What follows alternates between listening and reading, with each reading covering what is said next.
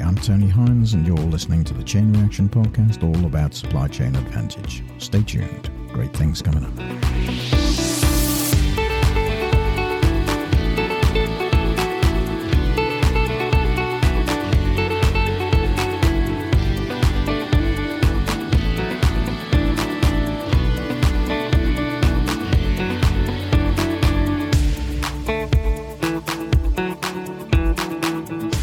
Today I want to talk about service and how service provision and supply is different to goods supply. Yes, there are some similarities between goods and service supply, and all goods have a service element to them, but I'm particularly focused on service, and what I mean by service is the intangible, the non-tangible service. In other words, it doesn't have an item that can be in a warehouse somewhere and delivered via logistics operations in that way, but it's more likely to be delivered digitally.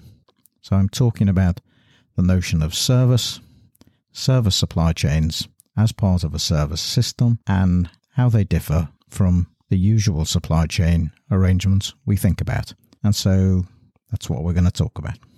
Now, when we establish customer service strategies, the first thing we need to know is, what do our customers expect? And then we have to align our own business goals with the expectation that customers have. Now, we don't just do this in a passive way. We can set the expectations for customers. We can tell them what they can expect from us. And we can look at what the customers, if it's a business-to-business customer, for example, they might have their own business goals that we can relate to align our goals with them.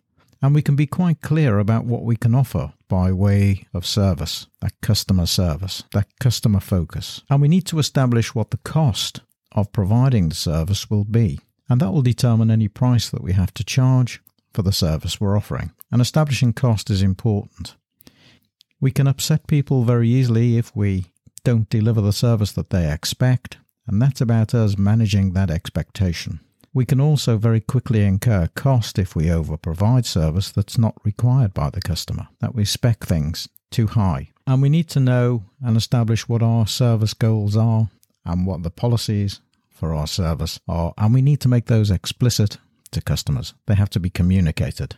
Historically, product supply chains used to focus on cost, asset utilization, and producing the product. But increasingly, of course, everyone now has to focus on the customer, and so we need a service supply chain. Inventory and return on investment were very important in the product supply chain era. That's what we often refer to as the production era. But of course, every product now carries with it services, and every product is a service supply chain. How we manage capacity, knowledge, and talent to meet the goals of our organization, and of course, meet the customer's expectations. Those are the key things in service supply chains. To deliver service, we need processes, we need systems that are able to do this in a smart way. And that means intelligent systems, maybe using artificial intelligence to understand how the customer interacts with your website, maybe using search engine optimization tools to understand how people use and engage in the website, and to see how the interaction takes place through what we might refer to as omni-channel delivery systems. Now, you might have experienced this as a consumer when you go to make a purchase in a retail store and you have your credit card with you and you try to buy a particular item.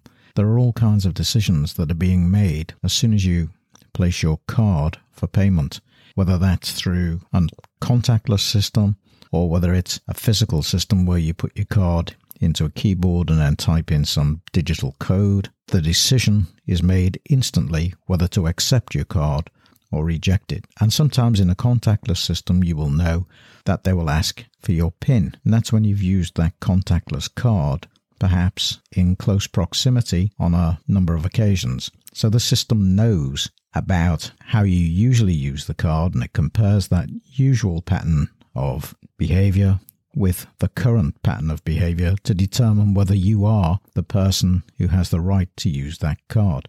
Now, this all happens seamlessly, and it's a back office function. It's part of the systems and processes. And companies like FICO set up specifically to offer that service to card providers, banks and financial service companies. Again, similar sorts of decisions are taken online if you do any online banking. The system and the procedures involved in that system are set up to identify that it's you, first of all, making a transaction, and whether to allow the purchase to go ahead or ask you to put extra identity information into the system before they accept and treat the transaction as a valid transaction. As customers demand more of the systems and the processes so that they can have the service that they desire, then that means they want the goods when they want them. They want data about those goods, where they are at any point in the supply chain. They want to know where the goods are in the end-to-end supply chain from start to finish. They want to know where they are in the journey at a particular point in time. And most importantly, they want to know when they're going to get it and that it's going to be delivered on time, it's going to be complete, it's going to be up to standard, and it's going to be paid for. As these service demands increase, so too must the technology to support the fulfillment. So, if you think of all the different types of technology that you might employ in your supply chain, which could be different types of artificial intelligence, you might have robotic systems employed, and you might have blockchain technology to ensure the validity of processes and to keep things secure and only let people into the network who have credentials that can be validated by the chain. Now, if you think about all these systems of encryption and blockchains and artificial intelligence, quite often that's not any particular company's specialism. These are services that have to be provided to supply chain organizations or organizations running supply chains. And so if you offer service to your customers, you'll have to invest in technology and you'll have to leverage those services as part of your offer in the system. So you've got to join up the parts from an ecosystem that already exists. And that's the best way to leverage value for the customer. This, of course, requires different skills, different talents, and different people who are able to understand and talk the language of those service businesses so that you can procure the right type of service. Awareness, knowledge, and asking the right questions is the first step.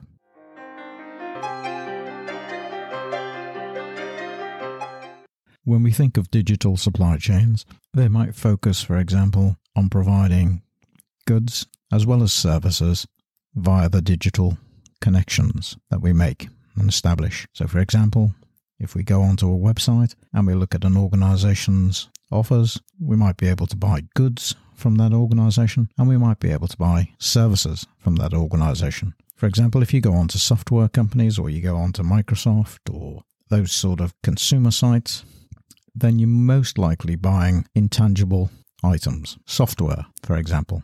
If you go onto Amazon, you're probably buying goods as a consumer or as a business, and you're able to purchase those goods, but you're also able to purchase services from them too.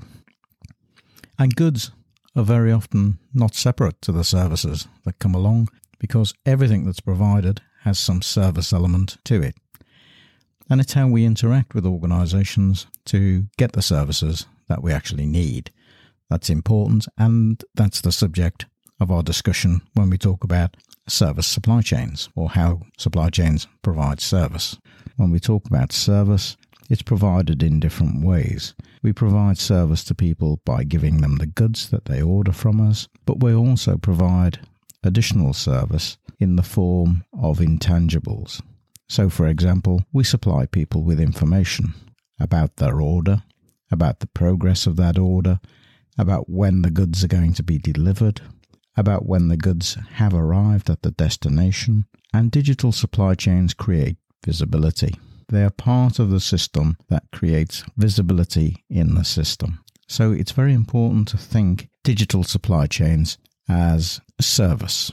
Now, when I talk about supply chains quite often, I think and I talk about supply chains as service and as part of a service system. And it's important for organizations to think about the supply chain not just as fulfillment or as transport and logistics, but about the value that the service is adding to the customer. Now, you can think about service in all kinds of different ways. And you can think about your own organization, your own company, and the way you have designed your system to provide service to the customer. Service is something that's the bridge between the supplier and the customer. It's something that's offered to the customer which provides them with added value in some way. All services have a supply chain. And let's think of the type of services there are, because this might help. They can be categorized into what I would refer to as a service factory, and those would be airlines, hotels, leisure facilities, entertainment spaces, theatres, cinemas, concert halls, and so on. And the degree of interaction and customization is pretty low in those service factories, and the degree of labour intensity is also quite low. Then there are service shops where the degree of interaction and customization is higher, but the degree of labour intensity is still low. And they would be things like hairdressers, hospitals, garages. Then there are what I would call mass services, where you have a high degree of labour intensity, but a low degree of interaction and customization. And they would be retailing environments, wholesaling environments, public education, retail banks, estate agents. And finally, we have professional services, where the degree of interaction and customization is high and labour intensity is also high. And that would be lawyers, accountants, surveyors, physicians, undertakers, architects, private education and training. And so those are the different types of customer interactions that take place in services. And that was a model first developed by Schmenner quite a long time ago now, back in 1986, but it's still pertinent today. The thing about services is they have to be customer focused. Any service needs to be customer focused. And services might have a different value chain, both elements of cost and value, in the way they build up value in the supply chain. And that would depend on those degrees of interaction and customization, and of course how much labour intensity there is.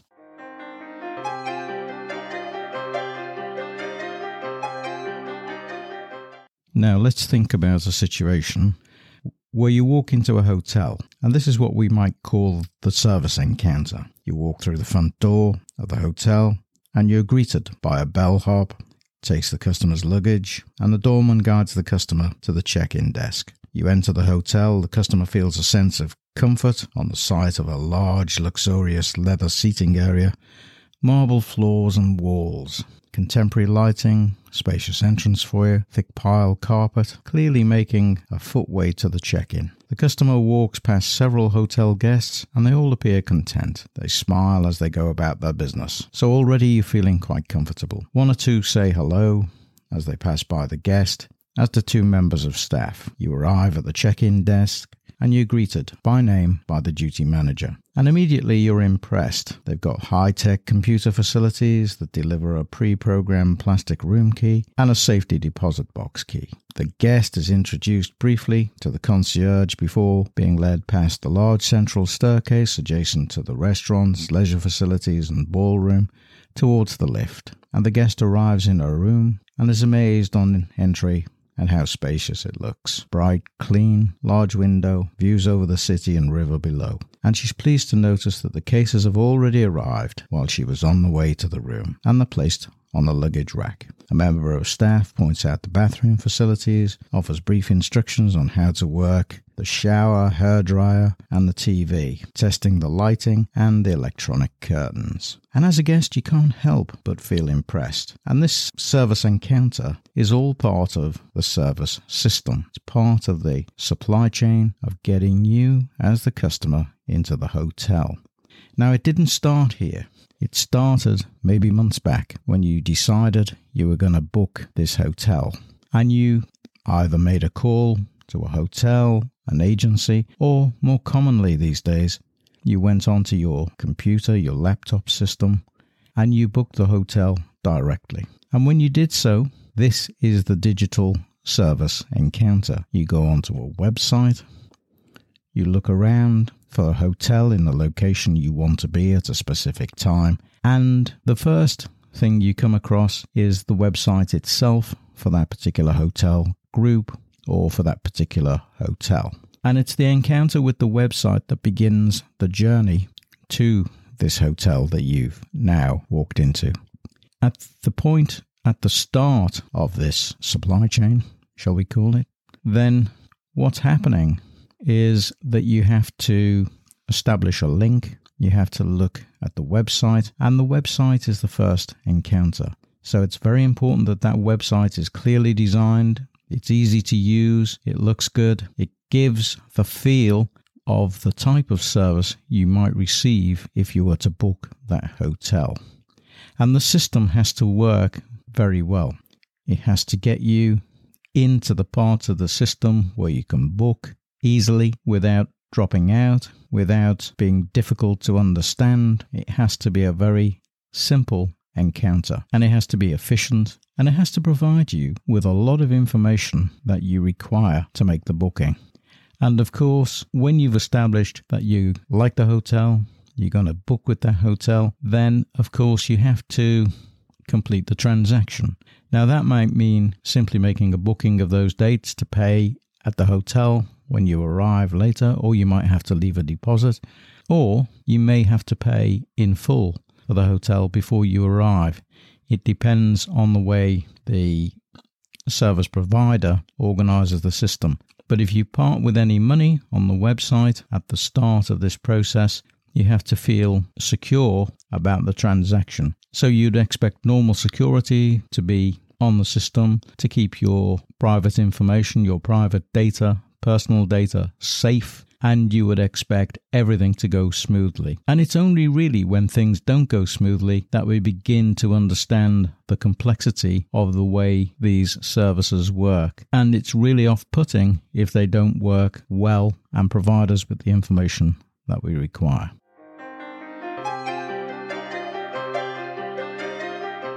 Now, let's just think about what makes a service different. Well, a service is intangible. We're not buying goods. We're not looking at specifications for goods. We're looking at the service that the organization is going to provide. And in the case of a hotel, that will be the service of a room for a specified period with facilities that they provide on arrival to make our experience great. With services, there's no inventory. You can't inventory the service. So whereas with goods that we purchase, those goods might be sitting in a warehouse, or they might be en route to the warehouse at the point we place the order, or they may be ordered instantly on the transaction that we make from a supplier. But with a service, it's all very different. Goods can't be inventoried. And services are perishable, which means that if you don't turn up for the appointment, it's gone. And if you miss a theatre performance, it's gone. A film matinee, it's gone. So the service doesn't wait. It's time dependent. There's an interaction between a customer, but there's no manufacturing process. The process of manufacture is separate from the customer, whereas there's always customer interaction between a service and a process. So the service and the service processes are inseparable. Goods produced in the factory are produced to a standard and they're all the same, whereas services should be to a standard and every customer's experience should be similar, but of course the service can be tailored, it can be different, and therefore what people call heterogeneous as opposed to homogeneous, so different rather than the same. It's important to recognize and understand the differences between a service and goods supply, because the strategies we can adopt, those supply chain strategies, are very different for services than they are for goods, and structures and relationships are developed in different contexts. The interaction with people, as well as with websites, become more critical in service provision. The process is another important part of the service, and that becomes transparent in the service interaction. When we receive goods from a manufacturer, we never know about the process, and we don't often come into contact with people directly who are involved in making the goods. But when we engage in a service industry, such as a hotel, we see the people and we are part of the process. There are 3 overlapping systems that come into play in any service operation. The service operation is often what we think of as the backstage, invisible to the customer part of the operation. And the front stage is the point at which the service becomes visible to the customer. So, for example, there's lots of things in the hotel we've just walked into that happen behind the scenes. We don't see them, so there's still a lot of processes that remain invisible to us as a customer, just as in manufacturing. But there are parts of the service system that are very visible to us, and that's the service delivery system that we engage with, and also the service marketing system, the system that we first engage with to make our booking. So I'm going to explain this using a model that I've used for many years to understand service operations and to work with clients who build service operations. And it's called the Servuction model. It was developed by Lovelock, and I'm going to explain how it works. Now, the service environment consists of two parts. It consists of the invisible environment, the parts we can't see, all the back office stuff that takes place, and it consists of a visible part. And the visible part has two components to it. It has inanimate environment, which in our example in the hotel would be the hotel itself and all the physical space and the facilities that we engage with. And of course, it would be the animate part, the people that we directly make contact with who are providing the service. So those are the two different parts of the visible space or the visible environment. And it's important not to forget that that visible part is also our interaction with digital devices. So it would be tablets, phones, and of course, computer equipment, and how we engage with the people providing service to us. And so it's not just people, but it's the systems in the process, and of course, any artificial intelligence that's involved in providing service. And when we talk about systems and the device connection and the service we receive, we might receive that service through the device via websites or other delivery mechanisms. And the customers are part of that visible system. So we engage with the front office and all the people that provide the service immediately. But we don't engage with all the invisible parts of the system that go into making our experience. And those would be all the back office things that happen. All the accounting systems. We only see the front end when we get our bill. We don't see everything that happens behind the scenes. We don't see the restaurant ordering. We don't see the service personnel and how they interact with each other behind the scenes. We only see our interaction. So I hope that makes clear the difference between a service and a goods supply chain.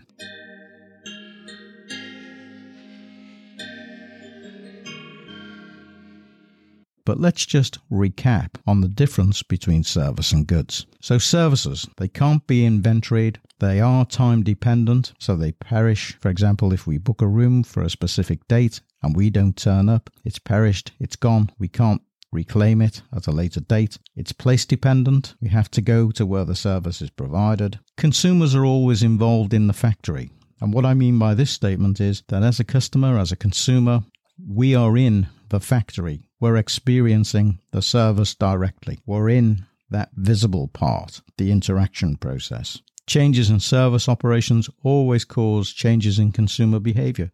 If someone tells us the room that we booked isn't available, then that might create a response from us that says, well, why not? Why haven't you got that room available? I booked it weeks ago and I was expecting that room. So you might be let down in the expectation. And you might, in fact, decide to walk away if they haven't got the room that you want or it doesn't appear to be at the standard you require.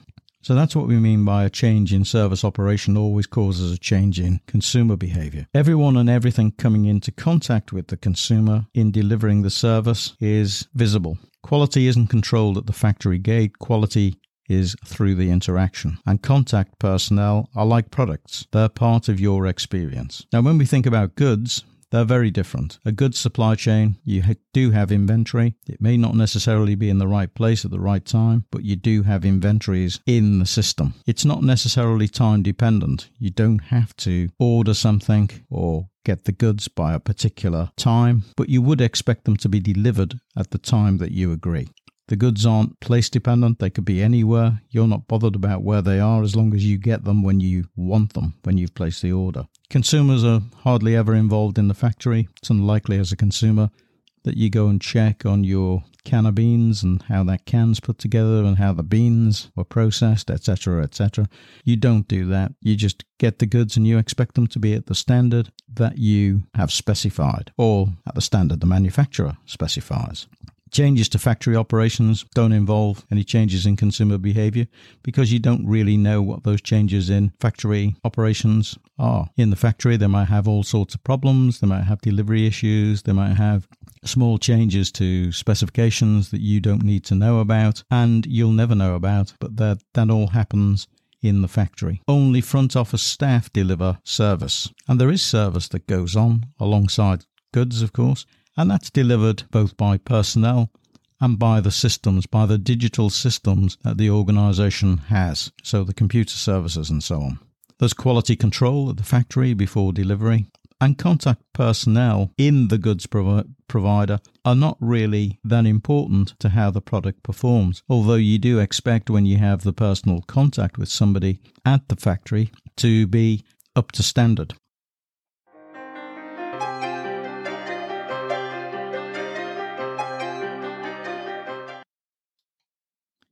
Now, I began talking about digital service, and digital services have transformed the way supply chains work, and particularly over the past 20 years or so, digital services are far more prevalent today than they ever were. In fact, if you want to engage with government today, or any of the government services, you'll most likely have to go and use the digital services via websites, because you can't necessarily phone up and speak to people about lots of things. You'll have to engage with the digital services and you'll have to download forms from the system and complete forms on the system, even your tax returns. So everything is through digital service provision. And if you think about that digital service and the increase of digital service, it's changed in many ways. A lot is for the better. But you have to also think about people who find it difficult to engage with digital services. And those people might have poor sight, poor visibility, poor hearing, may not be able to use the services because they don't actually have an internet connection or don't know how to use a computer or a device to engage with the service.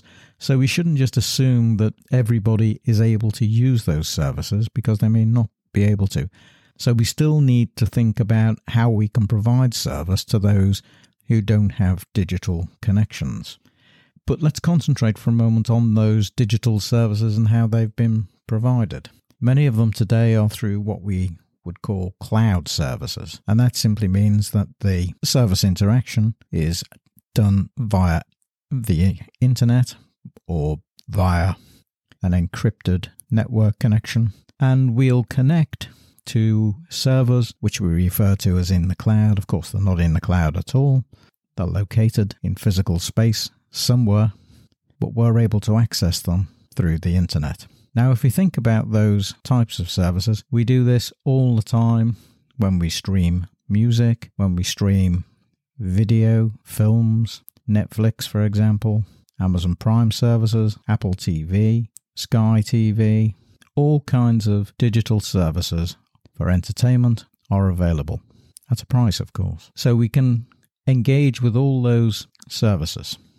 And we don't need to have physical product, either in the form of a DVD or a vinyl record or a tape, for those of you listening that remember tape cassettes. And we'll listen to our music that way, we'll watch our films that way, and we'll engage with the digital service. Businesses, too, are able to engage with their customers via a range of digital services. Many of you who purchase products either for your company or as a consumer will know that you will access a website. That website may be on a private network, a virtual private network, which is encrypted and as safe as can be. And some of you will engage through public services with government or with companies selling their wares via the internet. And so, for example, if you engage with a company over a network, then the service they provide has to be efficient and it has to be effective. Otherwise, you won't go back, you won't use it again, and you'll move to another supplier, whether you're a consumer or a business user. So it's very important that the digital services work efficiently. And that's a key part of the strategy for any organisation offering the goods or services via digital networks. They have to be safe, they have to be fast, they have to be efficient, they have to be effective. And so when you go on to the best services, you're able to find the products that you require quickly. So there's a minimum amount of time involved. The catalogues are easy to trawl through and find things. The search systems are good. And they'll keep you informed right from the minute you engage with the company, make your order. They'll tell you if the goods are in stock. They'll tell you if they can provide that service as and when at a particular time. They'll tell you the price. They'll tell you any additional cost. They'll give you a delivery date. And then they'll keep you informed right through the whole process until the goods are delivered to your door or to the business. And I say goods, but of course I mean service as well, because we don't just buy goods this way. We buy services, we buy software, we buy legal services, we'll buy memberships of organisations, we'll buy streaming, music, video, and we'll buy services from supplier companies, maybe a software company, piece of software that we need. Now, people sometimes think of service and service supply chains in a very narrow way. They think about the supply chain that provides the service element of goods. But of course, we're taking a much broader definition of the nature of service. And service is provided independently of goods. So it's not just an element of the goods process, it's an intangible that's provided in its own right. So let's briefly recap. Service is different from goods. Service can be paired with goods, and it can be something separate, and it's intangible. We have to decide as an organisation what service level we're going to provide to our customers. And that might be a matter of policy. But it won't just be policy from nowhere. It'll be policy that's established by understanding what our customer needs and trying to match our service and our service level to meet the customer's demands. So it's having that customer focus that determines service and service level. We don't want to over-specify service levels because that will cost and it'll be wasteful because the customer won't necessarily appreciate it if we over-specify. And the customer won't want to pay for a service they don't want. So we have to be pretty clear about the service and the service level that we're willing to provide. We don't want the service and service level to exclude us from contracts and from bidding processes or from market share or gaining customers. So it's a careful process, has to be well thought through. In our discussions so far, we talked about the difference between goods supply chains, where we move products through the supply chain, and we've talked about the difference between how they work and how service supply chains work.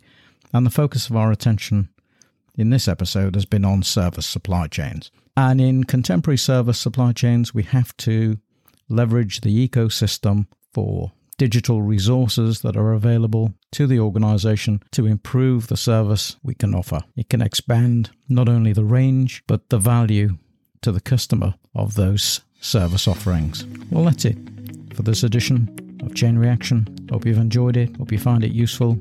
Hope you pick up some tips. Hope you're able to employ them in your organisation, wherever you are. So I'll see you in the news roundup, 12 noon on Saturday. But for now, I'm Tony Hines. I'm signing off. Bye for now.